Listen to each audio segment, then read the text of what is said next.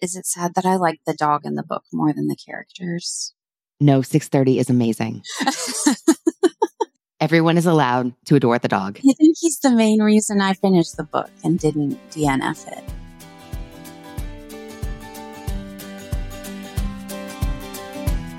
Hey readers, I'm Anne Bogle, and this is What Should I Read Next? Welcome to the show that's dedicated to answering the question that plagues every reader. What should I read next? We don't get bossy on this show. What we will do here is give you the information you need to choose your next read. Every week, we'll talk all things books and reading and do a little literary matchmaking with one guest.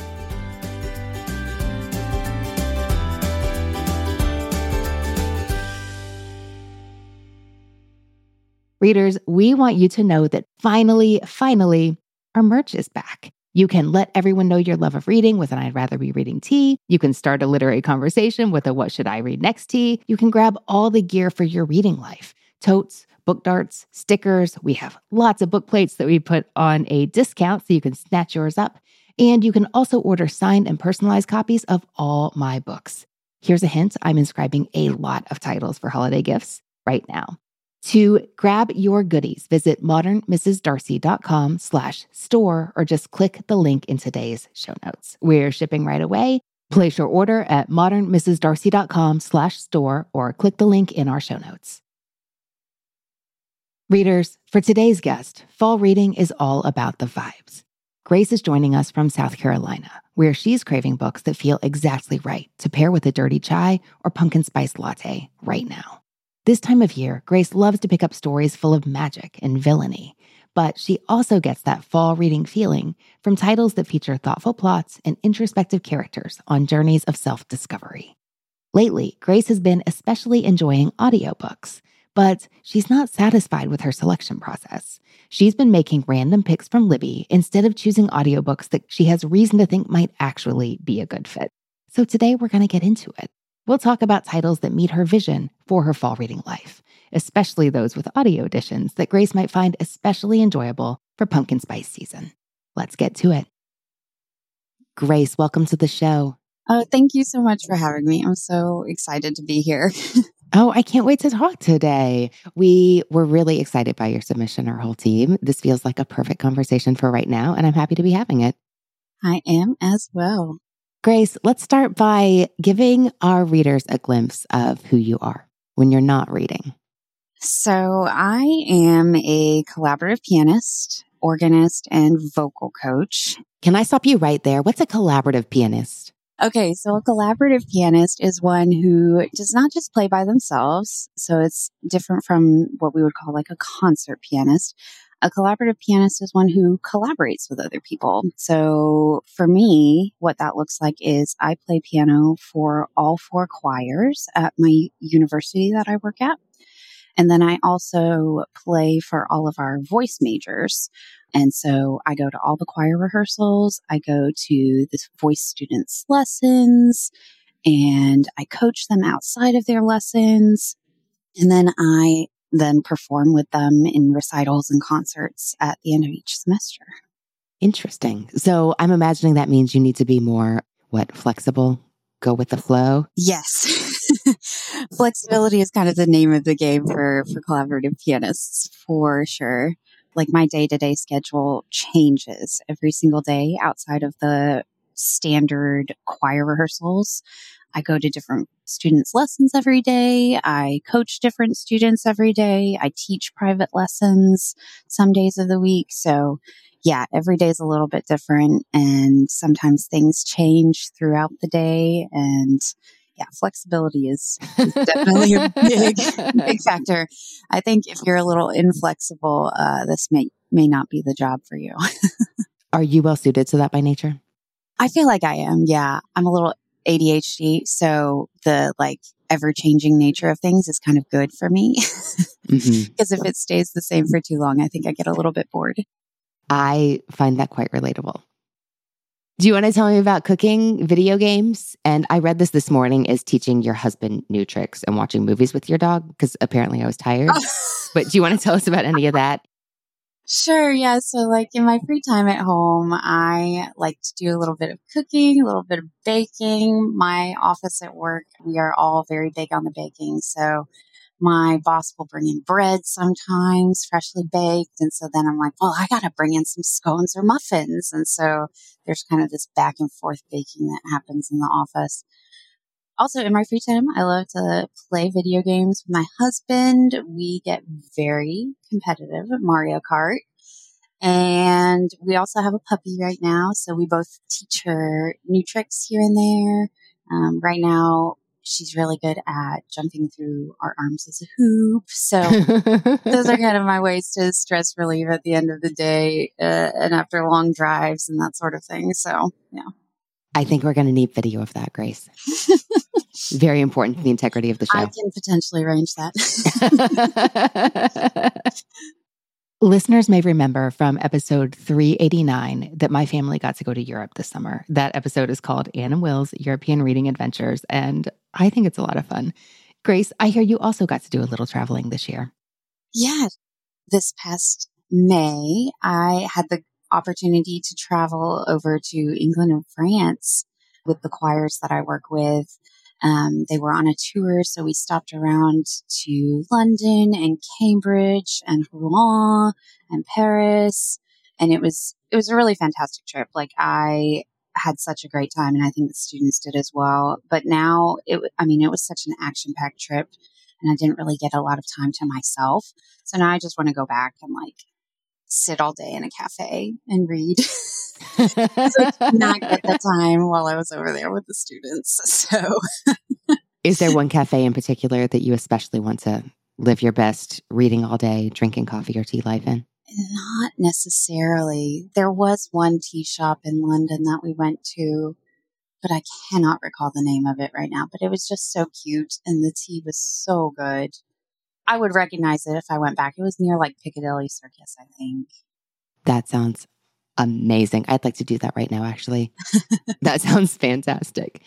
Grace, tell us about your reading life. I grew up the daughter of a librarian, and what that looked like was we had tons of books at home, but I was also homeschooled. And so a lot of my curriculum growing up was just reading books. So there were just always tons of books floating around the house. I remember back in high school, I would just like randomly pick up 1984 or Brave New World or Jane Eyre or just all these major classics that we had just laying around, in addition to like books probably more for my age. But yeah, it was really great. And I unfortunately kind of drifted away from that joy of reading, I suppose, in my bachelor's and then especially in my master's, because I was forced to read a lot of things that I didn't necessarily want to read. Yeah. Which they were all helpful and highly instructional for my education. But I kind of lost the joy of reading. But then the pandemic kind of forced me to slow down because there's not a lot of easy ways to make music when there's a global pandemic. So I was just kind of sitting at home for several weeks, and I just started picking up books again and rediscovered my love for reading. I know that's probably a story similar to other people. And so I really got back into like literary fiction and fantasy. Fantasy was a big one I had grown up with, so it was nice to kind of rekindle my love for that genre. And then even more recently, I've kind of gotten into romance, whereas in the past I maybe poo-pooed it a little bit, but I have found that I've really enjoyed romance. However, I do kind of want to get away from romance at this time of the year because for me, that genre doesn't really feel fall, I suppose. Ooh, okay. Tell me more about books that feel like fall. So for me, books that feel like fall feel a little bit more fantasy side of things, but they also feel like a little bit more like inner discovery, self-contemplation. It's hard to describe outside of like warm and fuzzy midlife crisis feelings in a way, if that makes any sense. Just a little bit more dark in a way, I suppose. not all happy-go-lucky. I loved how you described fall reading in your submission as not being about the setting or necessarily the time of year when the book takes place, but all about the overall vibe, especially since you work in academia. Mm-hmm. Yeah. A little true to home, but not really. It's like the school I work for is great. Don't get me wrong, but I love the dark academia side of things. Plenty of us love dark academia right now. I think you're more than allowed to work in a school and still love that genre. So you said that you really wanted more magic, more villainy, or books that feature more inner contemplation or self-realization. I mean, the kind of books that to you feel just right to read alongside a pumpkin spice latte or a dirty chai. Yeah, 100% agree. I read a lot of romance over the summer, and they were just all so sweet and happy. And I think during the fall and during the semester, I'm a little stressed. And so as much as it sounds like I should have something to balance out the stress, like a romance novel, I kind of like to dig into the stress maybe a little bit and go for darker books or more inner contemplation, which is kind of just what the start of a semester feels like. It feels like there's a lot of self-discovery to be had in any given semester, even though I'm not even a student anymore. I feel like I learn something every semester about myself. And so to see that in books as well, in characters as well, is really interesting to me. And I can see how, even though you're not a student anymore, well, I'm glad to hear that you're still discovering things about yourself and your work and your personal journey, but also you play such an important role in those things unfolding in all your students' lives. So I don't know, it makes sense to me that those vibes feel good for right now. So I'm really noting, Grace, that you're not looking for escape from what can be the stress of even a really good thing, a good school year, but you're looking to really lean into it. I suppose it may feel more cathartic for you that way. I think so in some ways. Yeah. I think being able to read about other people having similar struggles or even not similar struggles, but seeing other people discover things about themselves or encounter different troubles or things that they have to overcome either in the real world or in a fantasy world is kind of fun to see outside of my day-to-day things that I have to overcome. I hear you. And I noticed that you said you love to read sweet books in the summertime, but fall's the time when you're really, tell me if this sounds right, willing to embrace the darker elements of humanity. I think so. Yeah. Okay. Well, this sounds fun to me. Grace, I think we should get in your books. What do you think? Are you ready? Let's do it. You know how this works. You're going to tell me 3 books you love, 1 book you don't, and what you've been reading lately. And we will talk about books that suit your fall reading vibes. How did you choose these today? Some of these are books I read really recently, but one of them in particular is one I read over a year ago and just kind of stuck with me. I think books that stick with you is a good way to go. Grace, what is the first book you love? So the first book I love is Everyone in This Room Will Someday Be Dead by Emily Austen.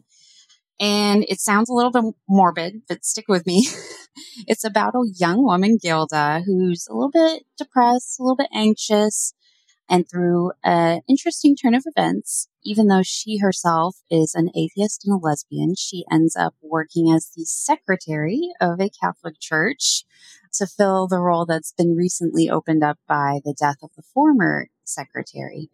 And after she starts working there, she starts emailing back and forth with one of the former secretary's friends who does not realize that this other person has passed away. And so Gilda is pretending to be this person who has passed away.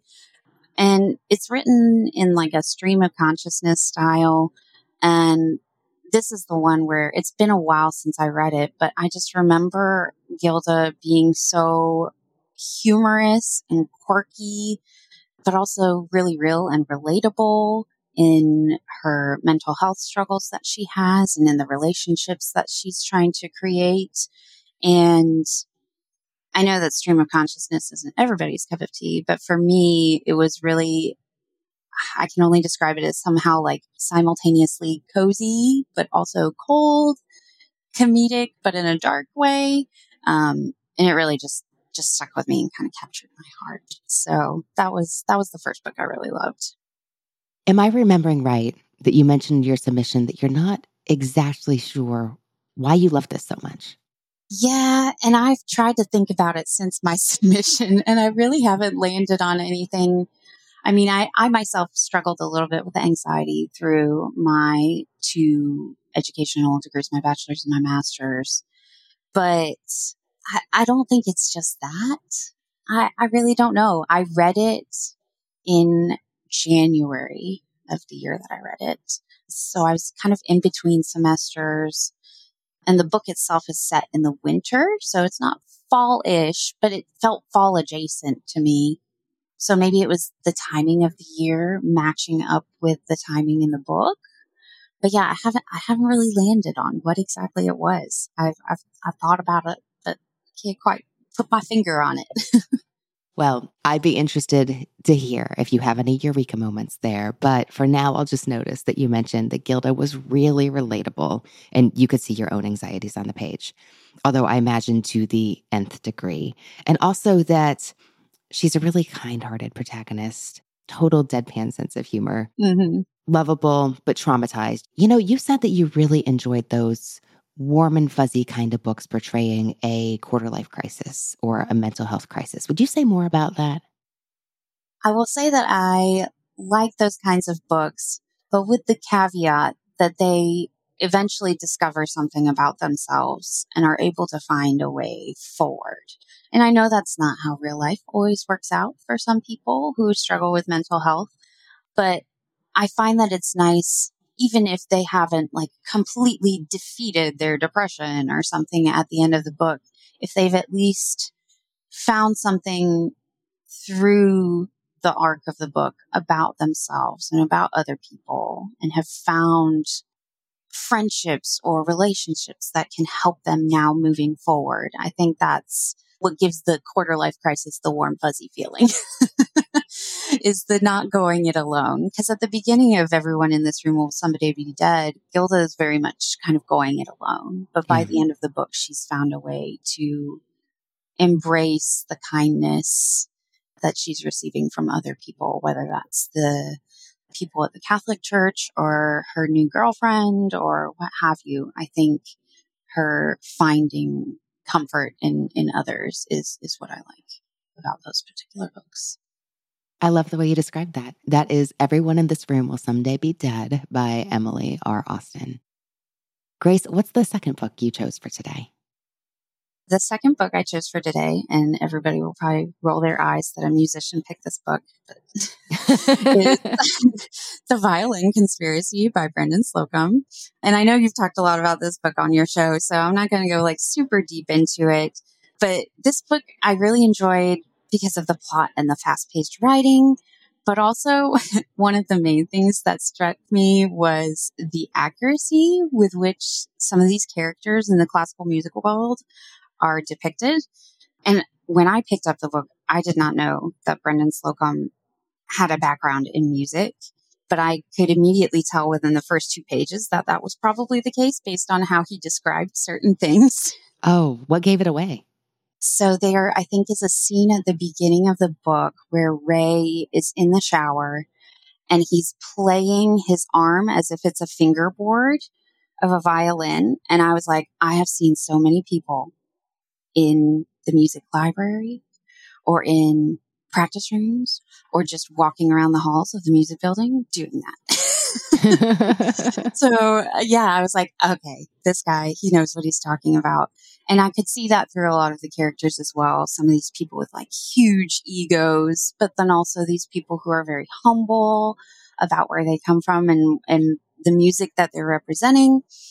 So yeah, it was just a really great story. I thought it was a really timely story too, because there are a lot of problems in the musical world of there not being equal access for people of color, BIPOC people. And so for me, it's not something I personally have to face, but it is something that I and many other people in the music world, the classical music world specifically, try to remain aware of. And it's something that we have to work on moving forward, that sort of equality of access and then equality of representation in orchestras around the world and operas and that sort of thing. That's The Violin Conspiracy by Brendan Slocum. I do have to ask you one more thing though, Grace. How does this relate to your fall reading vibes? I think it relates mainly in the sense that a lot of the book happens while Ray is in an educational setting. So a lot of the things he's going through in terms of his semester, in terms of some of his performances, in terms of the competition towards the end of the book, those are all very much things that I kind of deal with on a day-to-day basis or hear about on a day-to-day basis. So it fits in with what my job looks like essentially during the fall. And so while it's not dark academia per se, it does have that like academia element alongside someone going on a journey of self-discovery about themselves and also about their family and about the history of their instrument. That's helpful. Thank you. And Grace, what is the third book you love? The third book I love is Yellowface by R.F. Kuang. And I actually got this book while I was overseas on tour with the choirs. And I actually picked it up in Cambridge, which I think is where R.F. Kuang did one of her degrees, actually. Oh, that's amazing. And I think I got it on the day it was released, actually. But yeah, I devoured it on the plane trip back home because it's a quick read in comparison to some of her other books, which I have also read. But it's about aspiring author June Hayward, and she witnesses the death of her fellow, maybe rival author, Athena Liu. And she, after that happens, steals Athena's newly finished manuscript and edits it and passes it off as her own. And the manuscript is about Chinese laborers' contributions to the British and French World War I efforts. But June herself is not Chinese, but she starts to kind of try to pass herself off as potentially Asian or ethnically ambiguous. But then there's this kind of fantastical element for a while, and that she starts to see Athena's ghost, she thinks. And then also evidence starts coming out about what she did, so things get really messy. But yeah, I really liked this book because it was so fast-paced and because it had those elements of like suspense, like, is this ghost real or is it not? And also a little bit of humor, albeit dark humor. And June was just kind of, she was a character that was easy to hate in some ways, but also oddly relatable in other ways. R.F. Kuang has this really great way of creating characters, I think, that are not black and white. I think she finds the humanity, but also the evil in all people. Not that all people are evil per se, but she finds the gray and she kind of sits in it for like entire books at a time. And I think that was what I really enjoyed about this book, was you just didn't know how to feel sometimes about June's actions and whether her redeeming qualities really redeemed her or not by the end of the book. It's interesting to hear what themes called out to you from this book. And how cool that you bought it in Cambridge. Yeah, no, it was just kind of a happy turn of events because I'd been looking forward to its release. And then I just stumbled upon it there. Meant to be. Read it very quickly on the 8-hour flight back. That is Yellowface by R.F. Kuang. Now, Grace, tell me about a book that was not right for you. The book that was not right for me was Lessons in Chemistry by Bonnie Garmus. And I know this is a book beloved by so many people. So I'm not going to go deep into a synopsis because I know so many book clubs around the world, I feel like, have read this book. But I will say, this book, I really, really was interested in the plot. And I was really, really hopeful that the characters would become interesting. But for me, they just didn't. And for me, the main character, Elizabeth, she's had some pretty awful things happen in her life. I mean, she's faced sexism, alongside many other terrible, terrible things. And she just faces them with this kind of cold demeanor. And I don't think I was expecting her to be a crying mess all the time. Like, I'm all for like women being these strong figures and moving on in their life and excelling in the field that they're working in. But she just never seemed real to me in how she handled situations. To me, she just kind of felt like the stereotype of like STEM people being these like cold, logical robots who just don't have any regard for their own emotions or other human emotions. So I did find some of the secondary characters interesting, but even then, just a lot of them felt very flat to me. Is it sad that I like the dog in the book more than the characters? No, 630 is amazing. Everyone is allowed to adore the dog. I think he's the main reason I finished the book and didn't DNF it. That's good to know. What I'm noticing is that Elizabeth Zott is a character who was very firm in her convictions from the moment you meet her in the book. Mm-hmm. But you like to see people figure out what they believe and what it means for their life. And she did have to wrestle with the way forward, but she was, I think, literally never in doubt about who she was and what she believed. Yeah, yeah. And that's just not as interesting to you, especially in the fall. Is that right? Does that sound like you? Yeah, that sounds accurate. Okay, you are allowed to have opinions about a book. And it is just fine. I mean, I know this is the drum I keep beating, but it is just fine to not enjoy a book that it feels like, here are the air quotes, everyone loves. The interesting thing is why. So thanks for talking about that with us. Are you still going to watch the show? Is that something you would do anyway? Because I'm totally going to watch the adaptation with Brie Larson. You know, I might watch an episode and see if Brie like brings a little bit more life to the character. But yeah, if it doesn't happen in that first episode, I might DNF the show the way I didn't DNF the book. Grace, what have you been reading lately? So the last thing I read before the summer ended was Romantic Comedy by Curtis Sittenfeld. And I think that book was a good transitional romance because it wasn't all happy-go-lucky the whole time. There were definitely some more introspective elements to that book. So I feel like that was a good little transition into the fall for me. But the one that I've been reading currently is Hellbent by Leigh Bardugo. And I'm about 40% through it right now.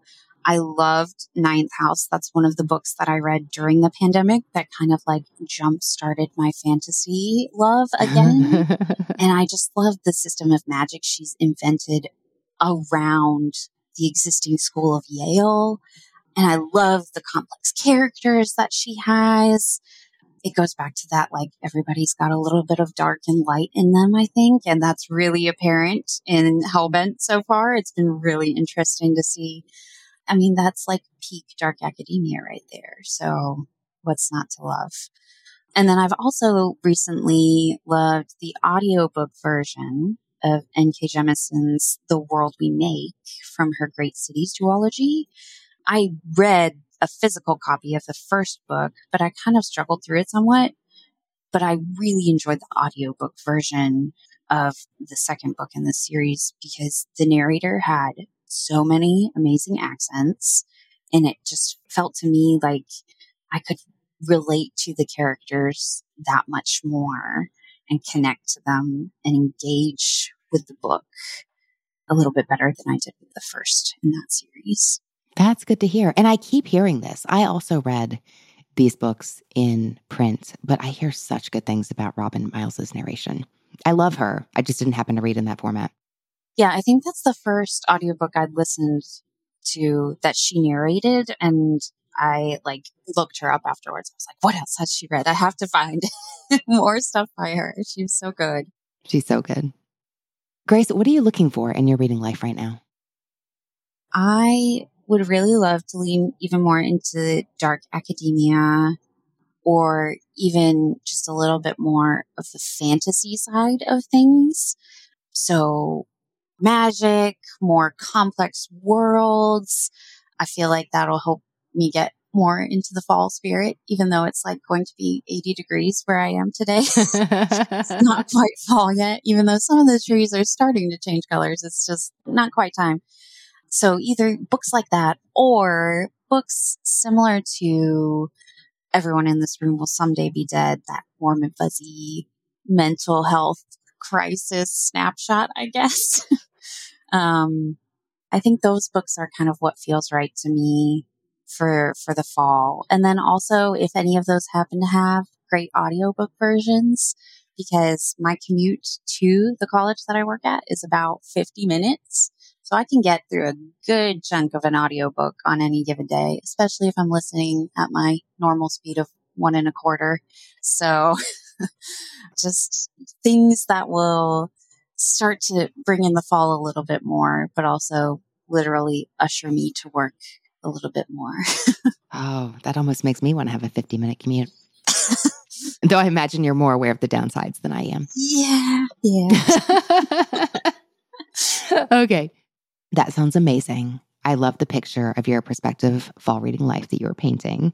And let's recap. So you loved Everyone in This Room Will Someday Be Dead by Emily R. Austin, The Violin Conspiracy by Brendan Slocum, and Yellowface by R.F. Kuang.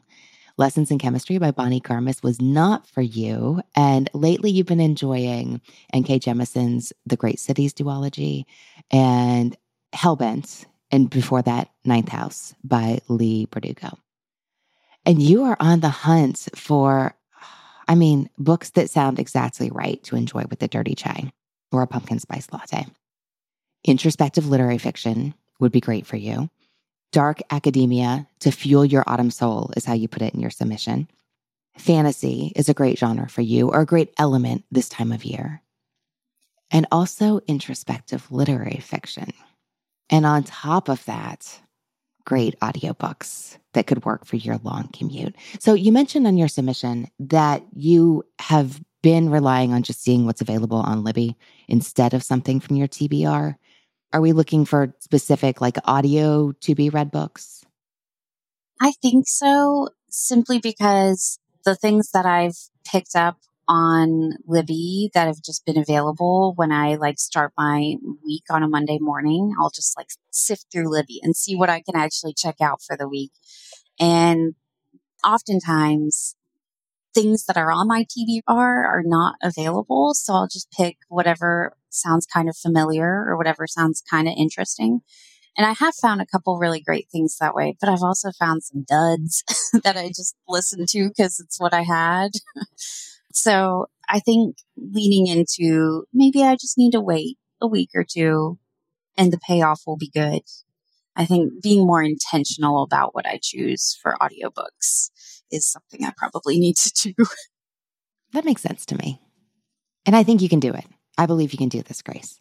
I appreciate that. We can make this happen. Grace, I feel like the biggest obstacle here is there are so many potential books to choose from that could be so much fun. I imagine that you've already found your way to Babel by R.F. Kuang. It is on my list. It's just so thick. I think I might have to get the Kindle version of that one. It belongs on your list. And also, you love those Leigh Bardugo books. And those are perhaps bigger. They are a little bit thicker, yeah. But Hellbent is also on my Kindle. So this is quite as big, I guess. Okay, if that's important, let's keep it in mind. Okay, I'm making myself stick to the fantasy elements as we're thinking about dark academia. And I'd like to know if the Naomi Novik series, Scholomance, that begins with a deadly education, is on your radar. I did read the first book in that series. It's probably been over a year. And I did enjoy it. It was a little harder for me to get into, I think. But I have gone back and forth in my brain about, I really should read the second one. I really do want to see what happens. Okay, that's actually really interesting because what I was going to tell you was I think this series is a good fit for you, but you might need to have some patience with the first book because it is so heavy on the world building. Yeah. And I do enjoy the complex worlds, but it was a lot.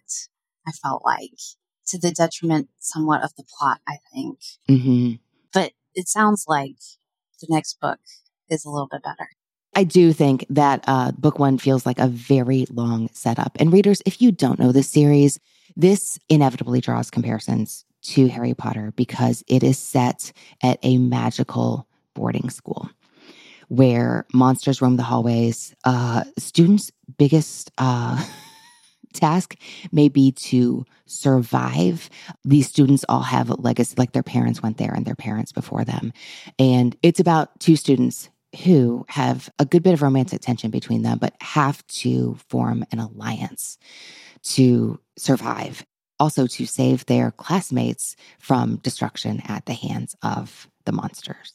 So there's a lot of tension in their relationship. There's a lot of tension in the hallways of the school. There is so much world building, but book one really sets the stage. Books 2 and 3 really like take it away. I thought this was good on audio. I think that helped me stay focused through book one. Yeah. And then again, it just really takes off in book 2 and 3. Maybe I'll need to like reread book one on audio and see if that helps me. And it'll catch me up maybe for book 2 and 3. I don't know. I think she really wants this series to be accessible and hospitable to readers who haven't read book one. Since you have read it a year ago, maybe you could just jump in. Okay. Yeah. Grace, during our conversation, I keep thinking about The Cloisters by Katie Hayes. Is this one that you've read? I've not even heard of that one, actually. Okay. It came out a couple years ago. And I have to say, the story isn't perfect, but the vibes are so solid. And since fall reading is all about the vibes, you can tell me if a book where you think, well, the story, I don't know, is something you may be interested in. But this is a debut. And we follow a recent college graduate from Walla Walla, Washington, whose father has just died. She's gone to school then, like kind of lonely as an outsider. Her parents worked at the school. All the students had tons of money and lived on campus. She didn't. She lived with her parents and she did not have money. But she's so interested in the classics, as students are in dark academia. So all she wants to do is get out of town. And she lands a coveted internship at the Met for the summer. But then she gets there and find out somebody has jetted abroad to take on some, fancy work assignment in Italy or some other glamorous place, and they don't have a role for her. But then something comes up and she can go work at the Cloisters, which is a division of the Met that is way up like near 200th Street in Manhattan. And I'm so sorry, all you New Yorkers, that I just described that. You're probably cringing at my description. But Grace, you're in South Carolina and I'm in Kentucky, and that's good enough for us. Yeah, it's fine. So she takes this job at the Cloisters, where she works with a small team, and they're all deeply involved in the academic world of New England and the Ivies, where everybody knows everybody, and it's all about credentials and standing and money. So she quickly discovers, between the head curator, her beautiful, glamorous, Yale-educated friend, and the lowly gardener who has secrets of his own, including the medicinal herbs he's growing in the back garden and selling at the farmer's market, that they are obsessed with this project related to the tarot and very interested in this. They have this pack of cards that they want to do things with, both professionally, because it's worth a whole lot of money, but also there's a lot of readings and there's a lot of discussion about fate and death and futures and hope and possibilities and the lack thereof. I also like, because this is all about the vibes, that our narrator, her name is Anne. She's so unlikable. I hate to see an unlikable Anne, but she really is. Well, she's not at first. At first, you think, oh, she's a fish out of water. She has imposter syndrome. She's just overwhelmed by her surroundings. But something I really like about this story is how at first Anne seems insecure. And then you start to think, I'm not sure you're reliable. And then you start wondering if she's actually dishonest. And the way she evolves as a character and the way you see the dynamics and loyalties and motives shift with this sense of doom and the occult like dangling over all of them. I think this could be fun. How does that sound for you? That sounds really interesting. Like it's giving a little hint of Ninth House and Hellbent, albeit in the art world, which is really interesting. That sounds very intriguing. I'm definitely going to have to check that one out. Yes, this one is all about the relics of old. And I have to tell you, since you're looking for audiobooks, I did listen to the audiobook. It's narrated by Emily Tremaine. And at first I wondered if the narration was a little too straightforward. I'm not sure I want to call this an audiobook that enhances the narrative, but I don't think this would be a dud for you in that format either. Okay, that's good to know. We could talk about dark academia titles all day long. Maybe we'll do that after we finish our official episode. But I really would like to talk about some of those warm and fuzzy vibes, but a character having a mental health crisis kind of books. And you really loved Everyone in This Room Will Someday Be Dead. And there are some books that we could talk about that are quite similar to that. I think Goodbye Vitamin could be a good one by Rachel Khong. Is that one you've read? I've not even heard of that one either. Oh, I think that's a great thing. This came out in 2017, 2018. The protagonist is a little past quarter year. She's 30. Her name is Ruth. And we get her story through a series of diary entries. Her father has recently been diagnosed with Alzheimer's. His condition is rapidly worsening. And Ruth decides that the way she can help her struggling family is by moving back in with her parents for a year, which she doesn't want to do, but she does anyway. And she tells us about it out of her sense of duty. But when she's living there, she's forced to closely confront her father's illness, of course. She describes it as moving very quickly from manageable into scary territory, but also the troubled history of their relationship.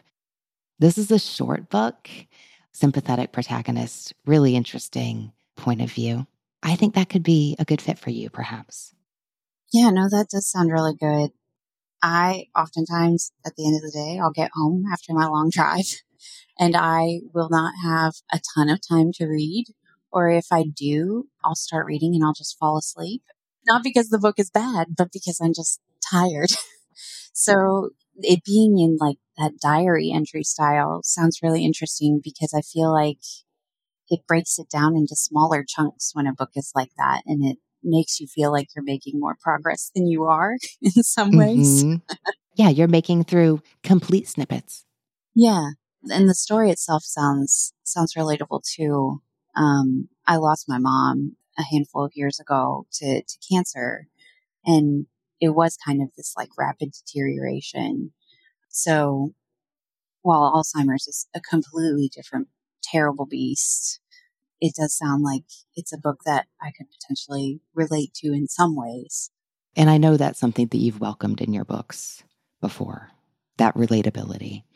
I've not listened to the audio of Goodbye Vitamin. It is narrated by Therese Plummer, who lots of readers really enjoy and seek out on purpose. And it's only 5 hours.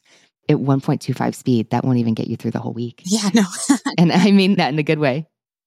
Okay, another book that I think could be interesting for you because it combines, this is not a dark academia title, but it's so related to Harry Potter that how can that not be in the realm somewhere? There's a French novel that just came out in the US. It's called Second Best. It's by the author David Fonkenot. It's translated by Megan Jones. This is by a French author who has written before about mental health in ways that we don't always expect. So the premise of this novel, Second Best, is if we live on the earth and consume media in the English language, we are probably aware of the phenomenon of the Harry Potter books and movies. So the second best here is the British kid named Martin Hill, who lost the role to Daniel Radcliffe in 1999 when he was 10 years old. Oh, no.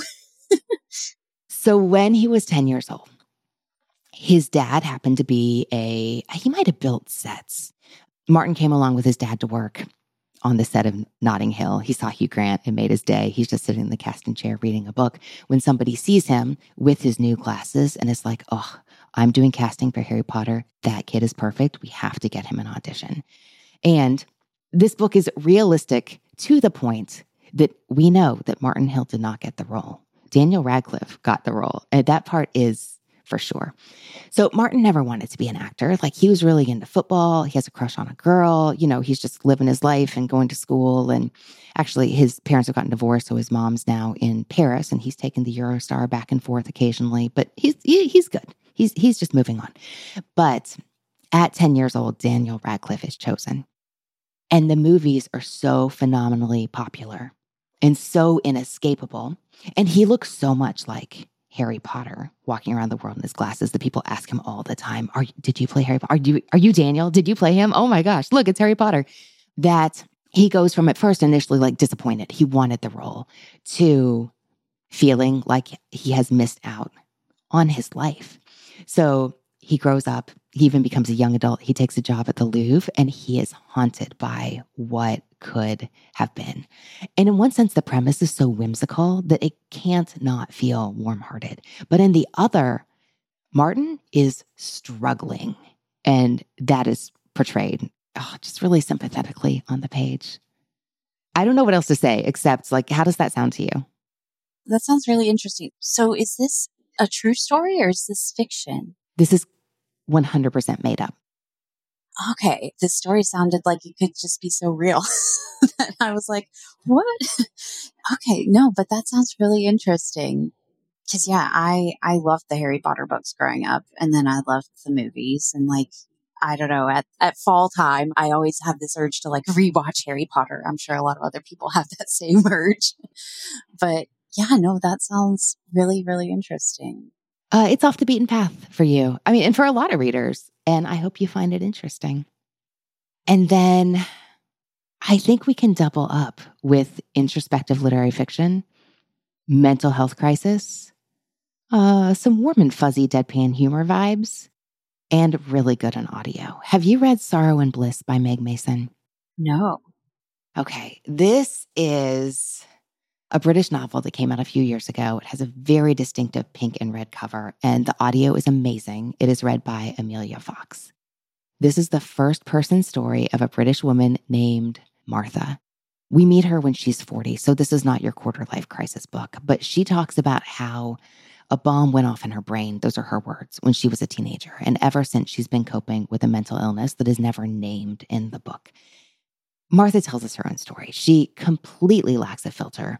She can be cutting and rude, although sometimes devastatingly funny. And she just wreaks emotional havoc on those around her. And this is a book about heavy things. Like, this is about severe mental illness, but the tone is not heavy. And what Mason does here is provide this interior perspective of how it might feel like to be Martha, like to live with this unnamed mental illness. And so the subject matter is tough, but Martha's inner narrative is often hilarious. And she has a sister who is so saucy and fun. And when the two get together, there's so much witty banter on the page. And I also really appreciated that this does end in a hopeful place. So obviously triggering content, but does Martha find her way? And does she have her people in those relationships? And do you see her grow and evolve, even as she feels like she's been living with this for more than 20 years now? And I think you like all those things. Yeah, no, that sounds really great. Like, I'd never heard of that book either, and that sounds right along the lines of the Emily Austen book. I'm really glad to hear it. I do think they have that narrator telling her story, letting you into her head, and also deadpan humor going for them. And finally, I have to ask, because we were talking about music books and you enjoyed The Violin Conspiracy so much, have you read The Ensemble by Aja Gabel? No. All of these books I've not read. I'm thrilled to hear it. You know, we're reaching back a few years, and then we went to France for one. So those are not the books that are everywhere in front of you right now. And I think that's a nice thing. It is. Gabel is a former cellist herself. So I'm sure that you'll look for the clues and you'll notice them, but she does know her way around the world of classical music. And this story spans something like 20 years. It begins in the 90s. There are 4 elite musicians who decide they're not going to go the more typical soloist path. They are going to form a string quartet and really bind their professional and personal lives together in that way. Professional because their careers are linked, and personal because they spend so much time together. They spend so much time together that this really reads like a family novel. and specifically a dysfunctional family novel.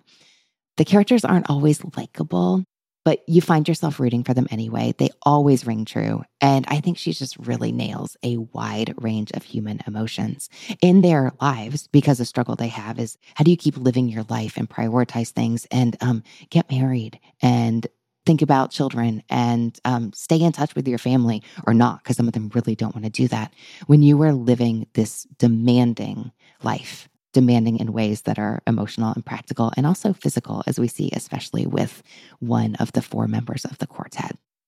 But this is so believable. I should maybe insert here, though, that I am not a classical musician, but I do believe that musicians also find this utterly believable and also just really emotionally compelling, and just completely submerges you into the competitive world, not the collaborative world, of classical music. How does that sound to you? I feel like you described parts of my life just now. Just in your description of like a dysfunctional group of people, like having done chamber music before and knowing the wide range of dynamics that can happen in that sort of setting, and also the demanding nature of the classical music world, like all of this sounds incredibly relatable. and really interesting, though, for sure. Because, yeah, those are all problems I feel like I myself have faced in one way or another, or people around me I know have faced. Well, luckily, we know you do like to read about topics adjacent to your life, not completely antithetical from them. That's not the escape you need. And it's probably worth noting that while I would not call this an academic novel, the musicians here are often teaching as part of their job, their funding. So there is an academic adjacent setting here. That sounds really good. I'm glad to hear it. All right. Of the books we talked about today, we talked about The Cloisters by Katie Hayes, Goodbye Vitamin by Rachel Khong, Second Best by David Fonkenos, Sorrow and Bliss by Meg Mason, and The Ensemble by Asia Gabel. Ooh, which I just reread on audio because it's our November Modern Mrs. Darcy book club selection. I had to make sure it held up before we made it our book club read. And I loved the audio. I thought it was fantastic in that format. So, of those books, Grace, what do you think you'll read next? Oh, this is such a hard decision. I think I'm split between The Cloisters and The Ensemble at this point. So maybe I'll have one to read at home, and then I'll make one my audiobook for the week. But yeah, all of them sound so good. So I'm really excited to dive into all of them. But I probably will start with The Cloisters. I'm not sad about it. That feels just right for fall. It starts in the summer, but it feels just right for fall. Well, thankfully, like I said, it's like 80 degrees here right now. So I'll transition with it. That sounds wonderful. Grace, thank you so much for sharing your time and your reading life with us here. I enjoyed it so much. Well, thank you. I enjoyed it as well. Hey, readers, I hope you enjoyed my conversation with Grace, and I'd love to hear what you think she should read next. Find the full list of titles we talked about today at whatshouldireadnextpodcast.com. Make sure you're following in Apple Podcasts, Spotify, Overcast, wherever you get your podcasts. If you've especially loved an episode, giving it a star in Overcast or leaving a review in Apple Podcasts always brings a huge smile to our faces here at What Should I Read Next HQ. That is our Love Languages podcaster, because it helps other readers discover our show. Thank you so much for everyone who's been leaving reviews. It really does mean a lot to us here. Follow along on Instagram. My account is at Anne Bogel. That's Anne with an E, B as in books, OGEL. The show is at What Should I Read Next. We love connecting with fellow book lovers there and seeing the moments you share about your reading lives. Get on our email list so you're always in the know. Sign up at whatshouldireadnextpodcast.com/newsletter. Thanks to the people who make the show happen. What Should I Read Next is created each week by Will Bogle, Holly Wukachevsky, and Studio D Podcast Production. Readers, that's it for this episode. Thanks so much for listening. And as Rainer Maria Rilke said, how good it is to be among people who are reading. Happy reading, everyone.